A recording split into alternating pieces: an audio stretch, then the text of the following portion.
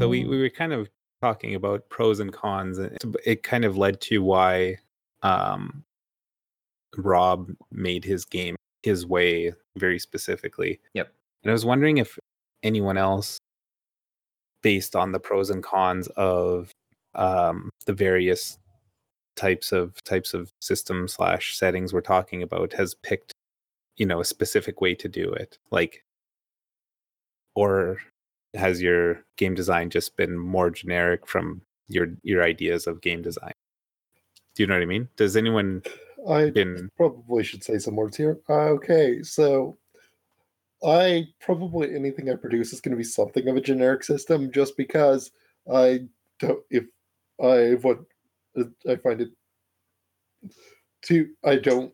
How should I phrase this? Leaning in fully, and I don't make systems where I would be describing every action specifically. So anything I write, by definition, is going to have some broadness to it, just because. Oh, I'm not phrasing this very well. Okay, so I don't make very good bound settings because I tend to not focus in on the specifics enough to make a bound setting. Just by how I want to write rules in the game I want to write. Right. Mm-hmm. So, I mean, you could argue that the current one I'm working on is pretty much a bound setting in its own quirky, weird way, but at the same time, I'm not telling. There are some things that I am intentionally leaving blank just because to allow for setting variation, essentially. Mm-hmm. And there's. I think a lot of your approach is that you do write bound games, you just omit the setting. I get because it's mostly for yourself, because these are games that you run. Yeah, but I don't write bound games in that I have used the same system, quote heavy quotes, to do two different games, because it technically functioned because nothing was specific enough in the system that it wouldn't function for both, if that makes sense. Mm-hmm. And I think that leaving that part out while being so specific in other ways still leaves a lot of room for replayability, coming back to a game and exploring it again in a different way. And Catrice probably has some things to say, so I will let her say things. No, that's not related to yours even. That's actually something I ran into recently. Was it one of the game designers for the new Fallout game has gotten this really weird thing in his head where he's like, replayability is not a thing because you can replay any game, so there's no point in even defining anything about replay factor or anything, and he basically banned it from his office so nobody's allowed to talk about it. What? Yeah. And it's like, you're really hamstringing yourself. Oh, this would be video games, not some Fallout RPG. Yeah, no, but it's because that's really bizarre to hear from a Bethesda employee, right? Yeah. I know, it's so because weird, Fallout and Elder Scrolls basically are popular because you can replay them with different characters. Yeah. And different paths and all kinds of That's the guy that's in charge of the new Fallout basically has no interest in replay factor at all. And it's like, you're gonna have a mark really my hard... words. Mark my words, a year after this game is released and the market has dismissed it, this will be why. I don't think they'll dismiss it is the thing, because keep in mind they have enough backlog of mechanics and such that are already built off replay value in just Fallout as a system. So the new game is obviously going to draw upon a lot of heavy inspiration from the previous titles. So they're it's really hard to not get replay value out of it if they just copy paste what's there. But because they're not allowed to talk about it, they can't really understand fully why what they're doing works. How the fuck do they not talk? So That's they're- so weird. That's so So- weird. What the fuck is wrong with people? Jesus. Yeah, but because they can't talk about it, they can't improve upon it. They can't make conscious decisions to make it better in that sense. I actually like- hope you're really wrong about this, because that just sounds so crazy that it beggars belief. No, here, I'll go get the article again because it's Yeah, pissing me Yeah, off. link it to us. that's so counter to the philosophy of Bethesda's open world games. Yeah, forget about open world games. Just like fucking employee sanity. Like, that's so Yeah, so strange. if I was the CEO of Bethesda, I would have fired that guy on the spot after that statement, Yeah, that's crazy. because it just doesn't fit with their design philosophy, Right. Oh well, which up is to so this, core to those games. yeah, up to this point it doesn't. But like, hey, maybe they're just gonna, just go a totally different direction. It could happen. I mean, game studios have radically shifted before, so it's not unheard of, but it's weird, and it doesn't feel like a good change. I feel like this conversation has gone on long enough for what it is. in Yeah, I RPG think design. Let's I steer will it say back. that putting the spirit into things, the game I'm currently working on, is the closest I have to a bound system that I've ever written. So there's that. Mhm. So please don't judge me on that. And it's bound for similar reasons that Ashes is. Yes, pretty much. Mhm. Yeah. Yeah. And bringing that back to Jonathan's question, I know that when I wanted to design Praxis Arcanum, I had in mind a very specific objective in terms of why you're playing the game, and that's to be able to explore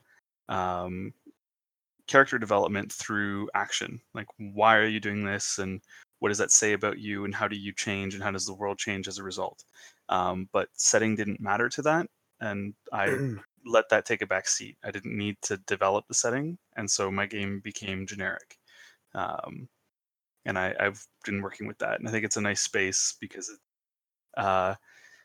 in between the two more difficult ones, I think you're right that bound setting becomes much more difficult in terms of the work involved in tying everything together to the setting, and then universal system becomes almost impossible to account for all the interactions that would take place, and I would end up losing that core theme that I'm trying to get.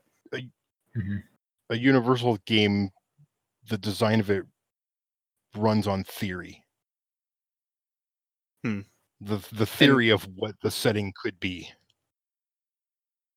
Right. And I think I should state, because I've said, that they're impossible to do, that I don't think that the existing Universal games are bad games.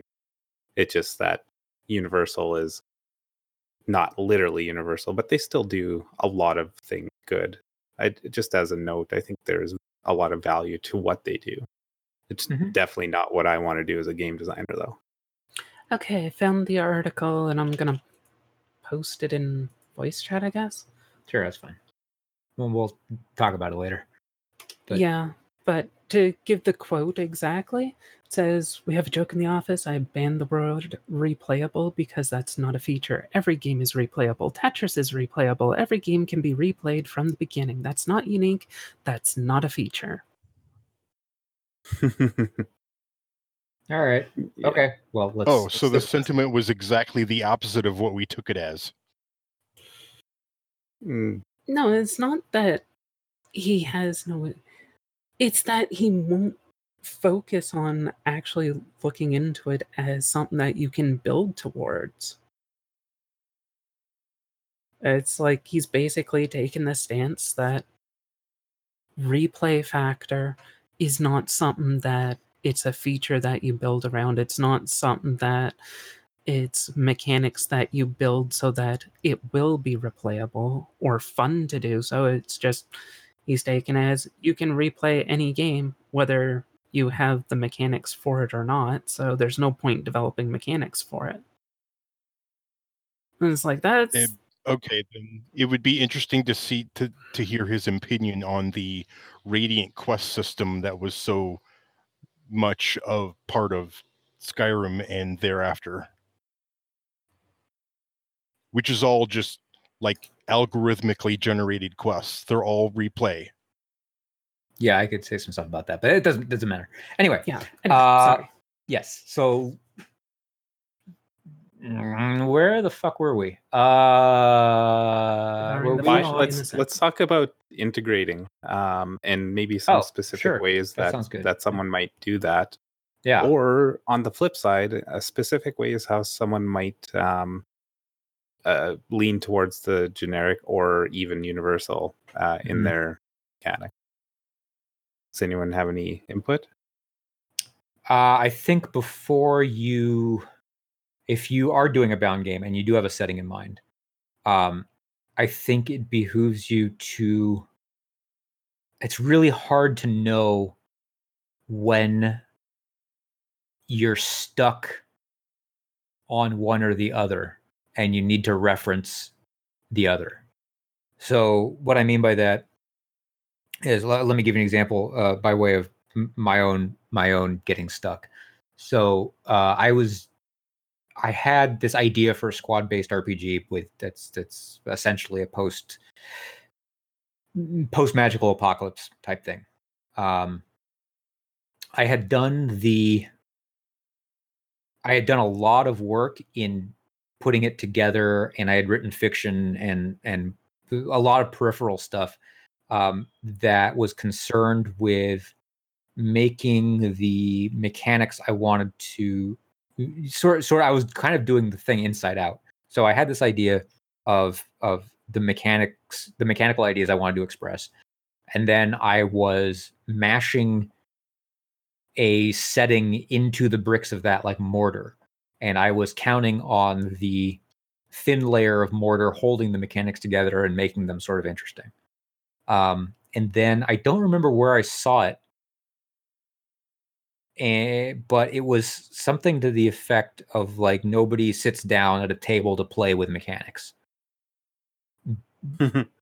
So it was like, I was like, oh shit, that's absolutely true.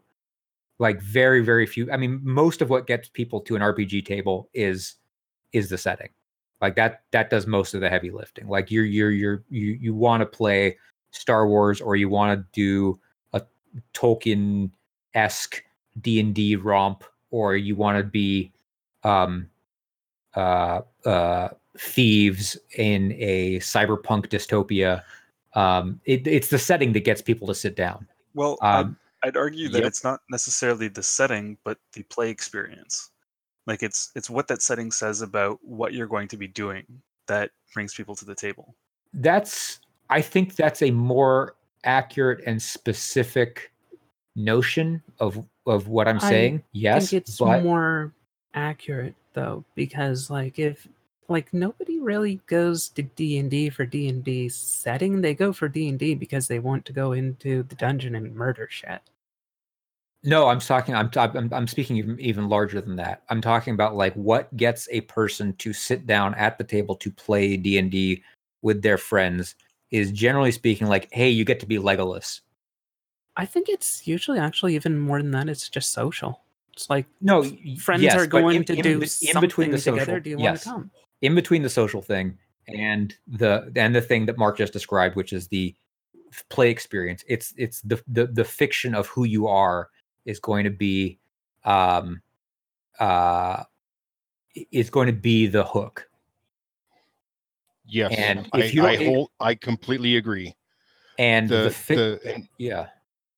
Let me just finish the point. The fiction of if you don't have a strong fictional representation for players to assume, then it's going to be really hard to get them to interface with your mechanics. So because of that, once I had gotten there, and I'll let you say what you're about to say in a second, Car.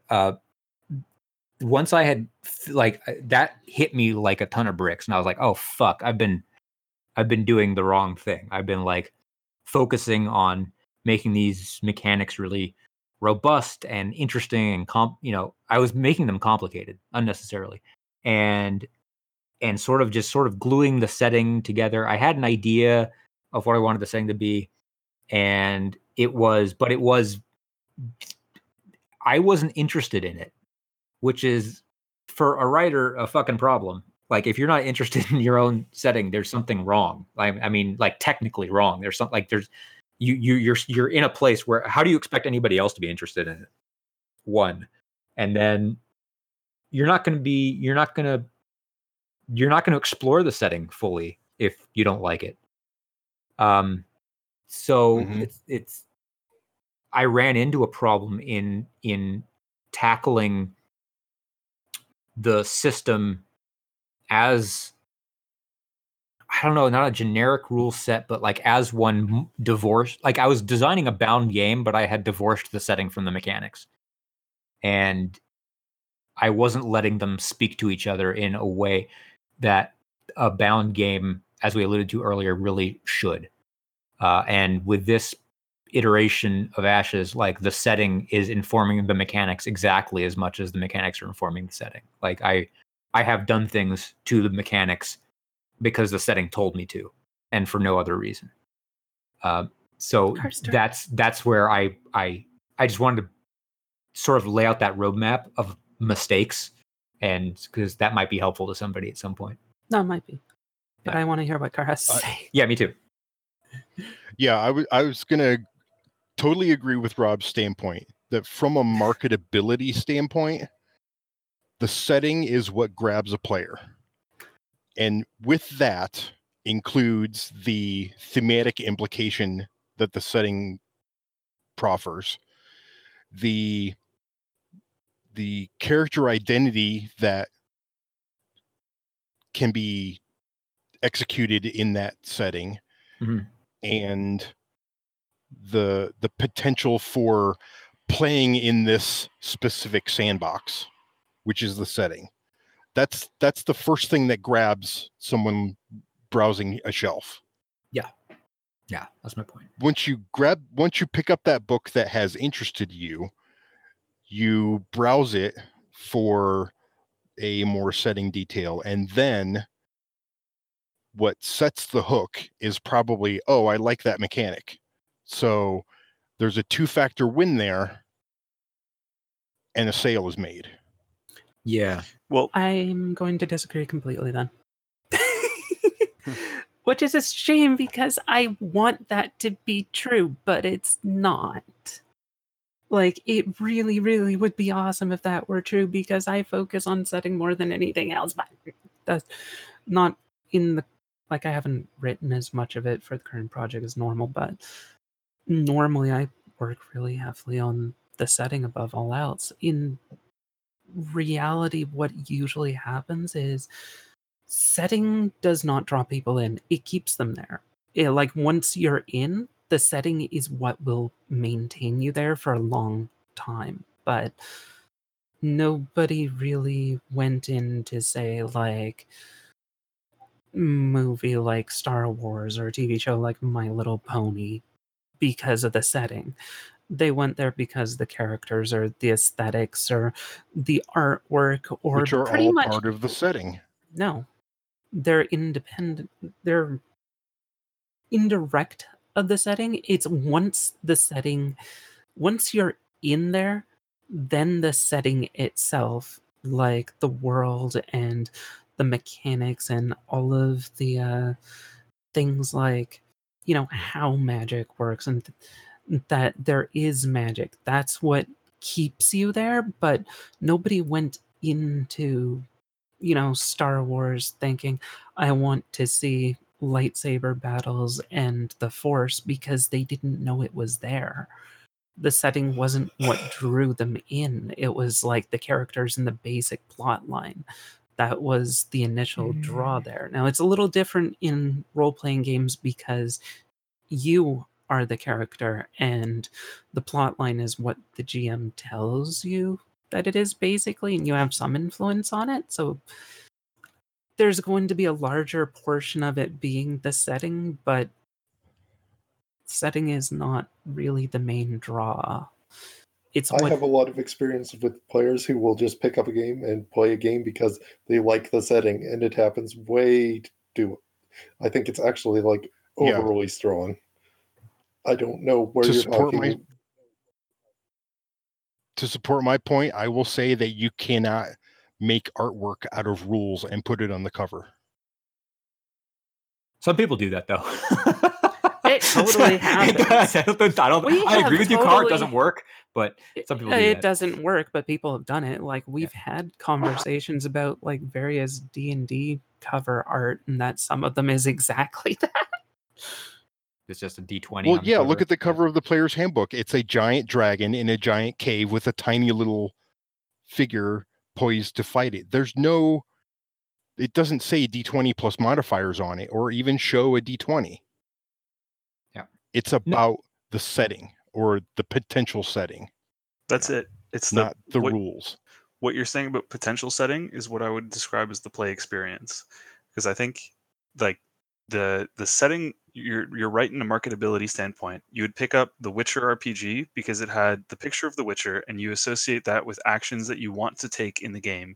You associate it with a lore and an experience that you've had with it and exploring that world that you want to engage in. But really, like, when you read through the rules, if you don't find those parts of it that tell you that, yes, I'm going to feel like a Witcher when I play this game, and that's what I want, then the game falls apart. Like, it's that's a first win and a second loss. That's exactly, that doesn't result in a sale, right? But and you still got the first win is still the setting. I think I agree with more of what he was saying about it being the feel of what you're going for rather than including that as the setting. Like, I think it's more disagreement on what we're defining as setting. Like, I think don't. that people will play a game because it's a mech game, regardless of whether they know its mechanics are good. Listen, people will play Star Wars games with any old shit as the mechanics because they want a lightsaber and they want to use the Force and they want to fly a Millennium Falcon. Ding, ding, Like, ding. That's definitely true. Like, that's once you have already established the setting. I'm talking about more for something that there is no setting. Like, you have to read through it to get the setting. Yeah, but then the way you're pulling people in there is like you almost always, if that's the case, and you're doing a RPG with Bound that's setting that is a original IP, and you have no other inroads for players to get into your setting, then the first thing that happens is art. The art pulls somebody in. Yeah. Then they go, oh, okay, I kind of get what this game is about based on the art, I think. Right. So the art can lie to you, but you know, most of the time, hopefully, if the designer's good and they have a good art director and a lot of pieces come together, then the art should tell you what your character could do. Correct. In the game. And the play that's experience. That's Mark's point. Consider Play that experience. to be setting is the thing. Because I don't know. That's why I said I think it's nitpicking over definition at that point. Yeah, that's probably a lot of what probably we're agreeing in. Yeah. But Cat doesn't. Yeah, I think we agree in the basic premise of what will draw people in. I think we're disagreeing on what we define as that being setting or not. Yeah, it's. I think it comes based on what the assumptions are when you pick up a game in the game store. Like, what nobody wants to be in a Star Wars game if you're going to be talking about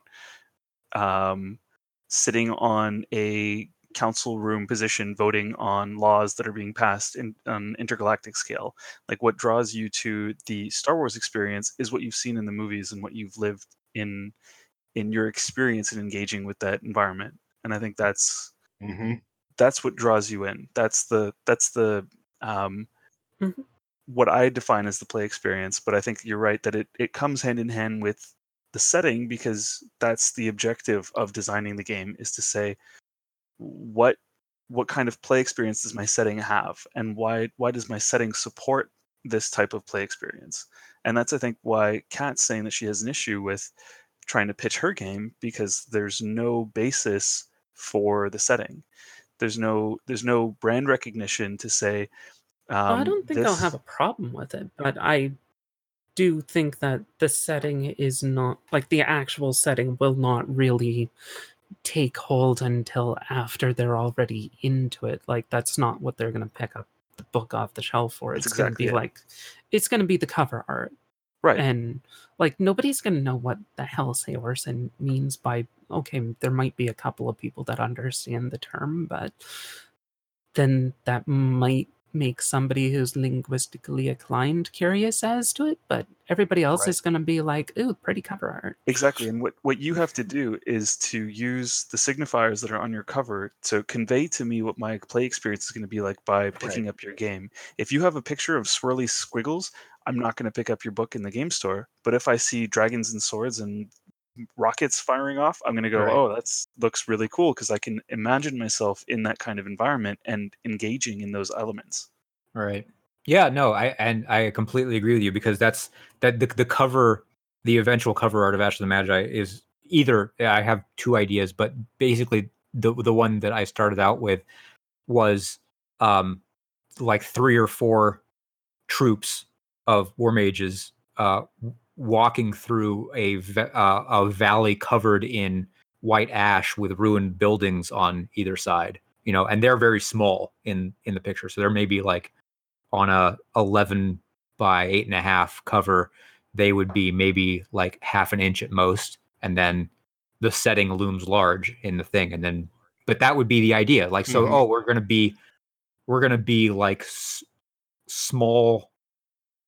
I want it to convey the feelings of both the apocalyptic nature of the setting, and then also like it's not going to be just 4 of us. There's going to be this thing. I want to hint at the idea of the troop play on the cover. That's Yep. pretty important to the idea. Mhm. Yeah. But So- the reason why you're putting that, you're using that perspective to put the characters in such a small scale in such a large scene Mhm. is the same reason D&D did it on the cover of the Player's Handbook, is to convey the epic scale of Yeah. the gameplay. Yeah, exactly. Yeah. It's not tightly focused in, it's big. Right. Yeah, no, you're absolutely right. Yeah. Yeah.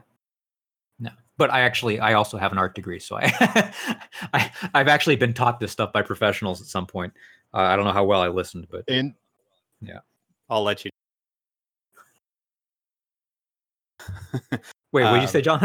I didn't I'll catch let it. you know how well you listened when you release the work. Yeah. I think a lot of people will let me know how well I listen. Like, this is a piece of shit. The fuck? But I think so to just kind of move towards integration, Mhm. I've had these types of thoughts about mechanics and gameplay pop into my head for like all sorts of ideas. Sometimes they're about something specific, sometimes not. But one thing that a game mechanic specifically that I've thought about incorporating in a game was a retreat mechanic, and I'm sure there's other games that have retreat mechanics. I'm not necessarily aware of those, but that They're rare. They're rare. Yeah. For sure. So my idea is that if it's easy to get into battle, like for the sake of the play of the game, it should be easy to get out of battle, Mhm. not without consequence necessarily, Right. but I just believe that should be something in the game, and I think that ties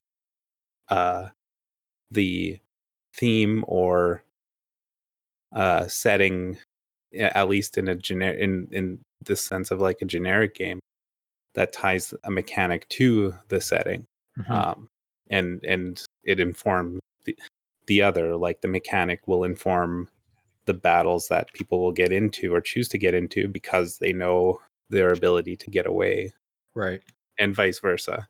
Now, would you, if you were doing a game that is focused on combat but it has that mechanic, would you make retreat like sacrosanct within the system, meaning like it's basically an assumed thing that the players have to know about at all times, or is it sort of like oh shit, things hit the fan in a way we didn't expect and we're going to have to fall back on this thing? Because those are two different themes. So I'm not 100% sure Mhm. of the meaning of the word sacrosanct, I guess. The players should know it and not be afraid of using, or not feel like they're going against the game intentions by using it. Well, is it always going to be an option, I guess, is my question. Yeah. Or is it going to be something where the GM can take it away? No. Okay. It would be something that would be the same as, so if you look at it, like a game like Blades in the Dark with 12 actions, one of those actions would be retreat. Okay, I see what It you're would saying. be like that. Okay. And this is not in anything, but it's something I've often thought about in relation to fantasy games such as D&D, and just how it does running away or escape or retreat very poorly. Do it. Or it doesn't do it, yeah. Because well, D&D, I mean, yeah, to your point, D&D assumes that the players will win the combat, basically. Mm-hmm. And that was part of my thoughts, is I just wanted the opportunity to have unwinnable combat, but not that you would be afraid to at least try. Right.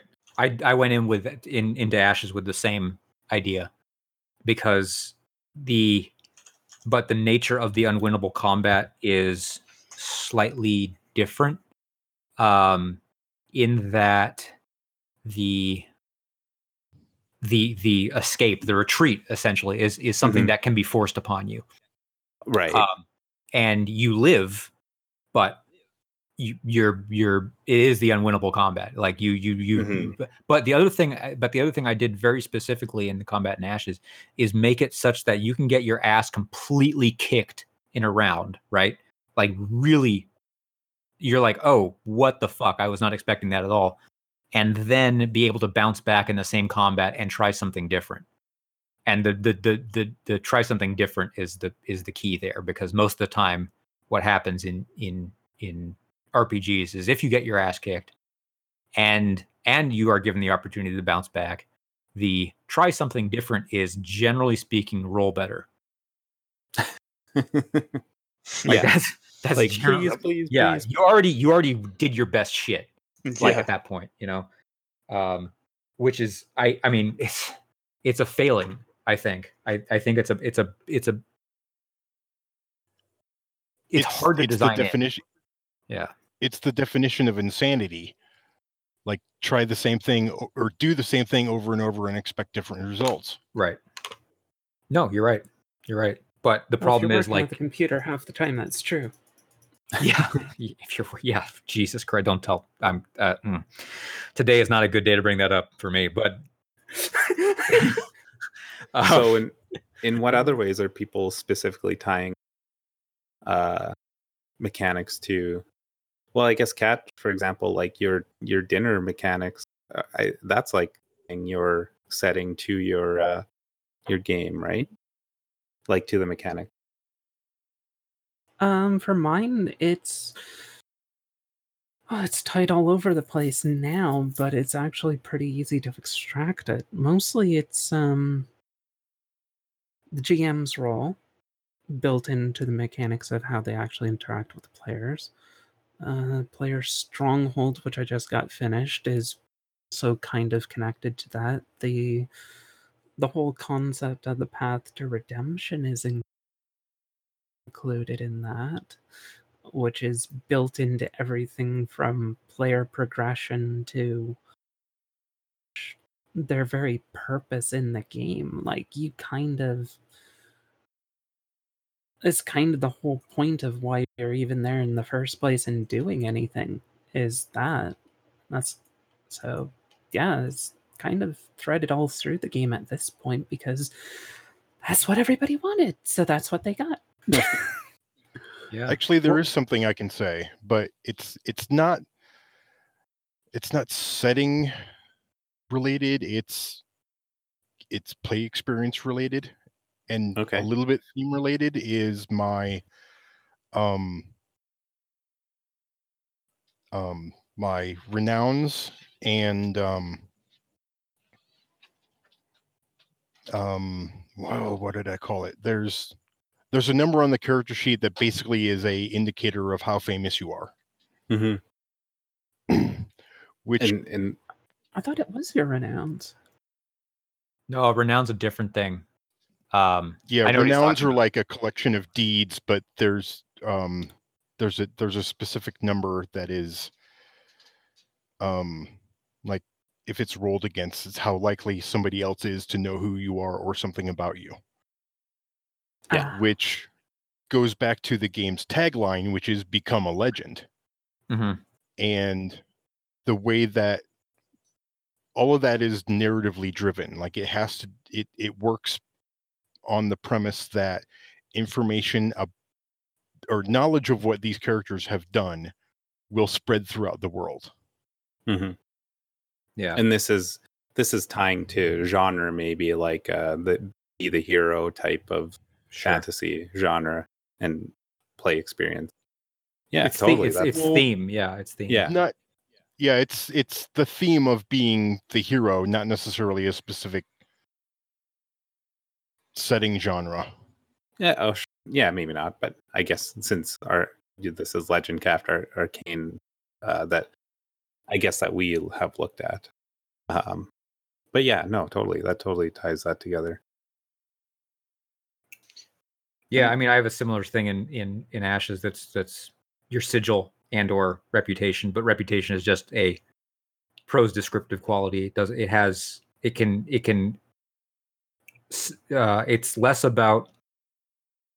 So because my game is not about becoming a legend, it's about being called by the world to do something in it, right? And the amount of recognition you get isn't necessarily what's going to happen to you. But you will be incentivized to act mainly. But that's the sort of thing where where the setting strongly informs the way I designed how players advance. Prestige, that's the thing I was Prestige, talking about. right? Yeah. Okay. Yeah. So it informs a lot. It informs a lot that piece that because it's I mean, experience informs a lot. The way players advance along whatever track you care to delineate in your game does a lot to inform that thing. And that's one of the ways games can become bound, or that's actually a really good way games can become bound, is if the experience, whatever you're calling experience in your setting, however it manifests and advances your character, the actions you take to do that. The reward system. Yeah, the reward system. Yes, that's actually a much better phrase for what I was getting at. The reward system does a lot to bind your mechanics to setting. I think it's overlooked often. Mm-hmm. That's all. I don't see how it's overlooked, because that's kind of one of the base things. You reward people for doing what you want them to do. If you want them to do something, and that's what the game's about, that's what the rewards should be. If you're not rewarding it, then you've kind of screwed up majorly somewhere. I think it's not overlooked, it's taken for granted. That's what I was about to say. It's assumed. Yeah, it's assumed too often that people are just going to do the thing the game is about, and then there's no structure that rewards that thing. Like Blades in the Dark is a game that very explicitly rewards its core loop, and so is D&D actually. But yeah, murder shit. Yeah. Kill shit to get better at killing shit. Like it's really good at that. But some games don't. Some games, the reward for the thing is not fully integrated into the core loop. not the reward for the thing, but like the gameplay reward is not integrated into the core loop. And I think there's how should I put this? The more disconnected your reward system is from your core loop as a bound game, the less the players are going to care, obviously. But I think it's something that a lot of games sort of take for granted, that they're going to be played in the style the designer imagines, and is because the designer can't imagine another style of play, they don't bother to incentivize the desired style, and it just sort of sits there. You know? Yeah, it's weird. Yeah. Although I can't think of an example of that at the moment. Well, you know what? Call of Cthulhu is kind of like that. Like, there's no real good reason for you to investigate any of this shit. It's actually a reason not to. You have a stack of reasons not to do it. But like, as a player, as a character, like, very rarely do I see an impetus in Call of Cthulhu unless the adventure specifically delineates one of the characters as being involved in some very, very gripping way, like the entire thing is kicked off by a family member or something like that. But Call of Cthulhu doesn't have a gameplay loop that rewards the action of investigating shit that will tear you apart. Yeah, it's kind of a problem. It is, yeah. I think most Universal games kind of have a vague reward system in that they dole out their character currency, whatever it happens to be, on the assumption of, did the players do shit? Like, presumably whatever the GM set in front of them. And that's almost by necessity, given the universal nature. But I think there's room to sharpen that up. Yeah. Probably. What about you, Mark, regarding integrating mechanics? Yeah. So I'm in a weird space with it because I don't have a fixed setting, but I have sort of a void where a setting can exist, and a play experience in mind. And the way that I've decided to approach developing a setting for the game is via a questionnaire. And this is something that's new that I'm playing with. But basically, that questionnaire allows me to narrow down exactly what elements of the setting I want there to be explored. I want these elements defined. I don't care how they're defined, but I want there to be that rough rail that you can start with. And in fitting with the theme of the game, where you are growing and developing as you experience the game, I want the setting to grow and adapt and expand and develop through that action as well, where you can continue to sort of answer the questions or sort of fill in some of the voids that is left by this space. But that initial questionnaire is there to create the border and then have the game experience sort of fill within it. And I think that's been a nice approach for the generic approach with a strong theme that I'm trying to get at. Yeah. I think that's a really good idea. I think that's a really good approach. I'm really glad to hear you say that, because it was one of the things that I that struck me as odd about your game, is that there was like I was saying and Car was saying earlier, like there was nothing to get me to the table. Like I didn't feel like there was an entry point for me. Like there's like mechanics, and the mechanics are cool, and I like fiddling around with mechanics as a gamer, but like if somebody showed me like your old version of Praxis Arcanum, I'd be like, I don't know what to do with this, because I can't there's not a fiction for me to grab a hold of. But the questionnaire is going down that route. We're doing a similar thing now. Like that's convergent design, because like callings are basically my shorthand for that. I have a list of 6 things that players are going to broadly all agree to, that this is going to be the thrust of the game, and then it gets more specific as they go on. But like that's a very similar thing, because you're putting up, you're not necessarily giving the players direction, but you're giving them road signs. That's right. Exactly.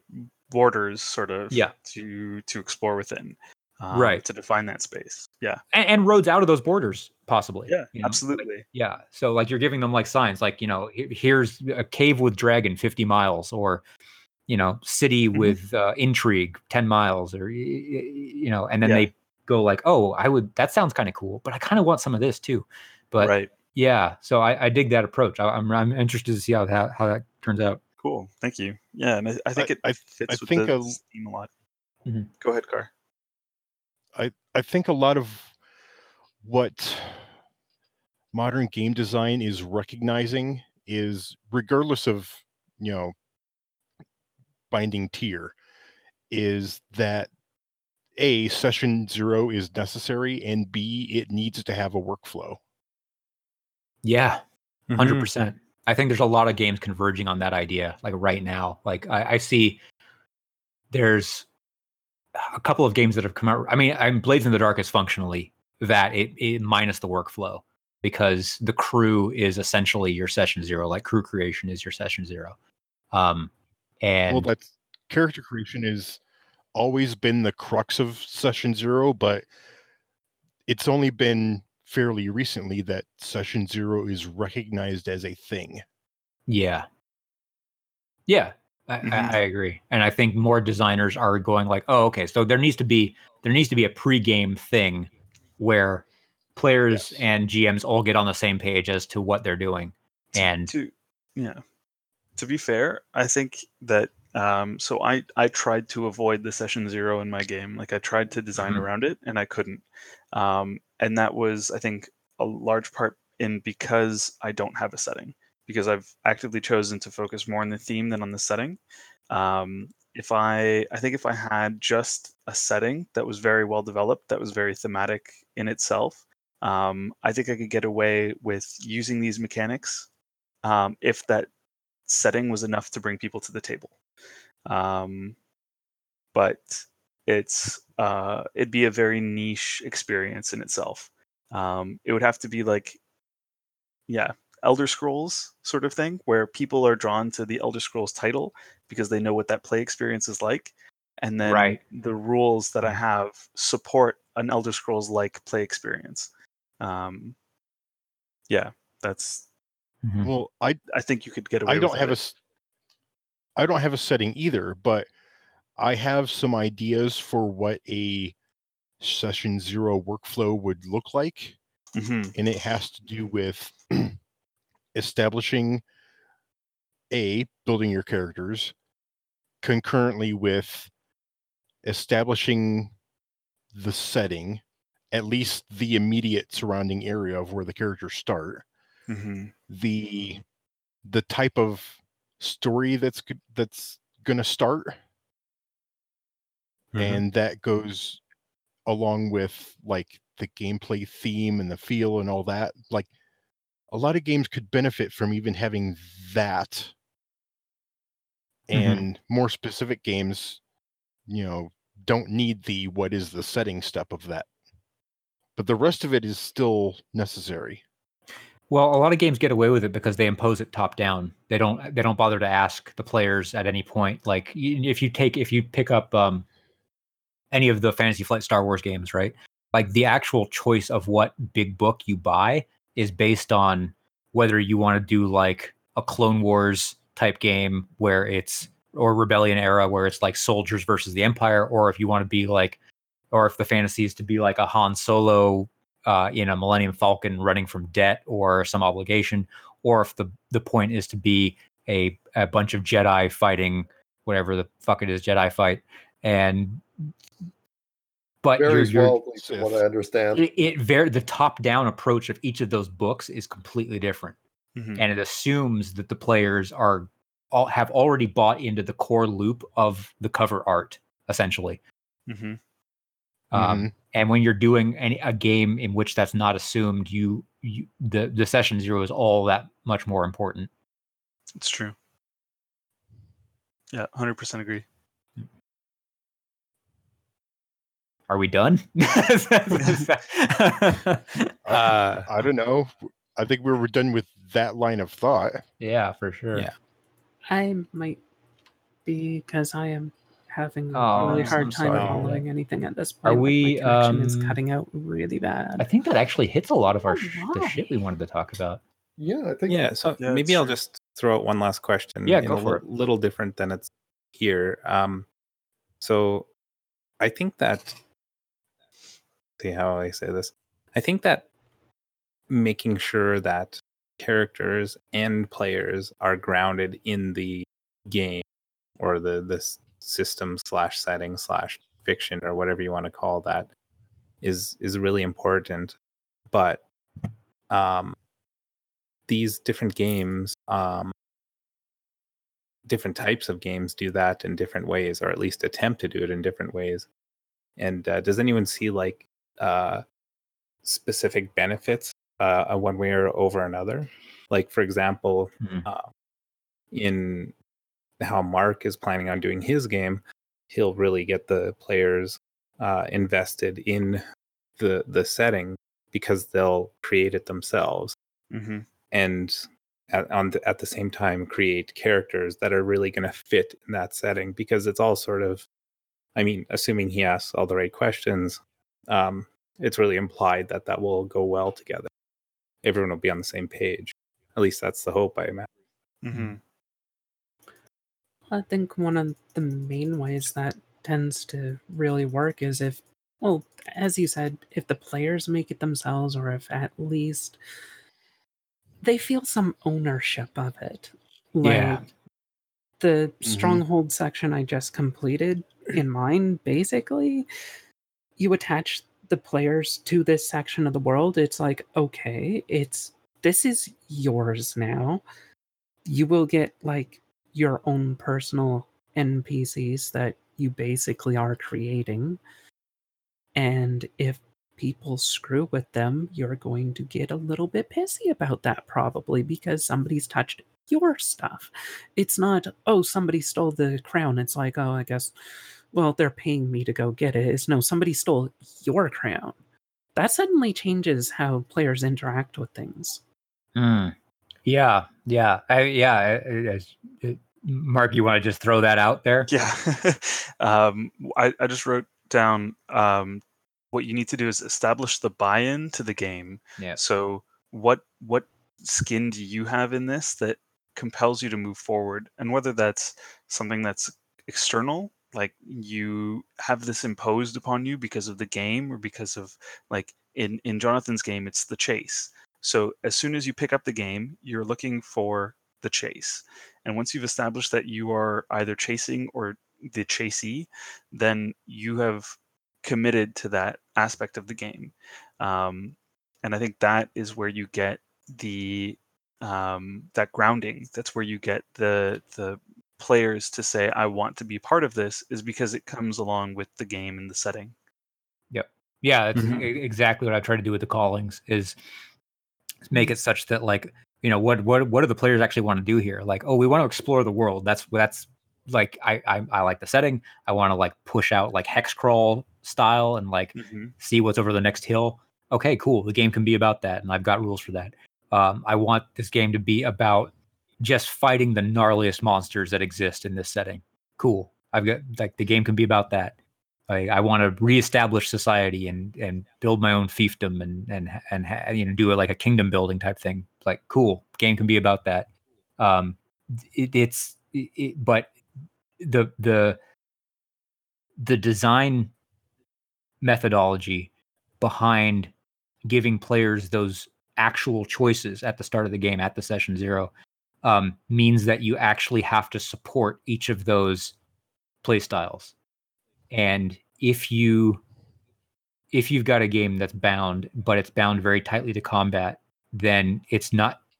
If a player picks it up and goes like, "Oh, this is a cool world. I wonder what it's like to be. I wonder what it's like to establish a government." You know, I mean, I've seen people do that in D&D campaigns, but D&D as a rule set doesn't give you much to support that, or even develop in that direction as a player. You know, like you can be a fighter that is now the mayor of a town, and okay, so what do you do now? Like your class abilities are all about, you know, hitting shit with swords and arrows. Like what have you where can you develop? Like what's the point of you getting XP at this point? Because all it's going to do is make you better at fighting and not better at running a town. Or something more esoteric, like I want to be the madam of a whorehouse. Like D&D doesn't care about any part of that concept, but other games, it is possible to make them care about that concept. Yes, yeah, you can establish buy-in for whorehouse. That's probably a low bar, but hourly rate. An hourly rate of buy-in. There you go. Totally fucking lost my point, you jerk. Where was I going with this? Something about establishing buy-in. It's good. It's good. Yeah. Establish buy-in in your game, you dumbasses. Thanks. The way I do it, and the bulk of my game goes towards this, is letting players make exactly the character they want. Yeah, see, I don't think that establishes buy-in though. It's part of it. It's not all of it. It definitely does have a large part of it, though. I wouldn't say it's the buy-in. I'd say it's the avoidance of buy-out. It definitely.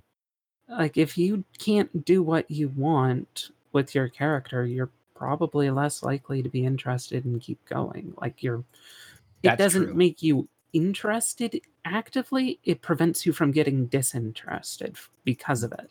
I think that's an accurate phrasing of that. Yeah, I think it's an accurate reframing of that concept. Yeah, because the times that I've gotten, just anecdotally, like the times where I've been like, about returning to a game, it's very frequently because like I have an idea for where this character can go and the game doesn't support that idea at all, or supports it to a degree that I find insufficient.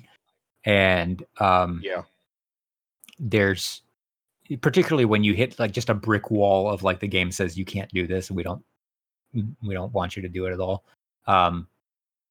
That's something that will get me to like, you know, be unwilling to show up. The other thing that I've noticed that kicks me out of the game pretty quickly is if the sessions generally have no narrative arc whatsoever, or if the story just stagnates because for whatever reason, like that's another thing, but that's tangential. But that's not necessarily a design fault as it is a GM fault. No, like I said, it was tangential, but like the to rebut your point a little bit about the character, being able to make the character you want being enough buy-in. I think it's not just making the character you want; it's having the character behave in a way you want. That's interesting to you. I think that's more of a buy-in. I think because, and Mark was talking about this earlier, like play experience is I think ultimately the buy-in. And making a character is definitely a part of that. Like you can't get the play experience you want without being able to make the character you want, for sure. But I think the play experience is the actual like focal point of buy-in in almost all cases that I can think of at this moment. I'm sure I'll come up with a corner case later. Well, or somebody will right now. Making the character you want kind of it kind of informs achieving the gameplay you want. Yeah, that's or at least points to the gameplay you want, and like whether or not the game actually satisfies what you want is the rest of the buy-in. Mm-hmm. Yeah, which for players in most games is by and large out of their control. Right. I think that's an actual structural problem with most RPGs that can be solved. It's just, yeah. Well, that's what I'm attempting to solve, more or less. I'm trying to fix the whole genre, everybody. Yay, look at me. Well, I'm sure a all lot of of us us are, are except me. in our own way. Yeah. Yeah, I think when it comes to grounding characters and players within system and setting, a lot of that comes to play the right game, and I think Rob brought that up earlier, and there's definitely something's. It's not always worth shoehorning something in, just because that's what you have. For example, I would say it's rarely worth it. Yeah, I think you end up doing way more work. You could learn a new system, and that is work. Yeah, but I think most of the time, not every time, but most of the time, you end up doing way more work to shoe in the play style you want into a game that doesn't support it, and having to. But maybe to play the devil's advocate here, maybe that's what those players actually want. They actually want to smack a game until it does what they care about, and that's the fun for them. Is like running a political game in D&D where there isn't support for it, and so they don't feel constrained by D&D's other arbitrary constraints. In that case, they feel a sense of freedom that is perhaps hard to describe if you haven't played other games, but they're cottoning onto the fact that D&D is not supporting the style they want, but they enjoy the fact that they're making it do something it's not intended for. Well, yeah, that's basically what I was saying earlier. It's like there's going to be some people where their enjoyment of the game mostly comes from the challenge of it, and sometimes their concept of the challenge is, you told me I can't do this. Right. It's like you look at like people who like break the whatchamacallit, the stuff so that you can't, like the DRM in video games, for example. Like a lot of them, that is the game for them. Right. It's not that, oh well, the game itself is fun. It's that, oh, we made like an impenetrable DRM for this. It's like, oh joy, I'm gonna have fun for the next weekend. Right. Yeah, I mean, at that point, they're not playing the game; they're playing the meta game of breaking the DRM. Yeah, I feel like that was my people, that is the game for them. Yeah, I feel like that was like our group's last couple of years of D&D 3rd edition was like just breaking the meta of what the game told us we couldn't do was the fun of it, because actually playing the game became so tedious that making ridiculous characters was more fun. Mm-hmm. Like, well, yeah, you heard it from me. Don't do that, listener. Just find the game that works. Find the game that works. I think don't stick with the system you like and think it can accomplish anything. Find the game that actually does what you want. Yeah. There you go. Let's end on that note. Good night.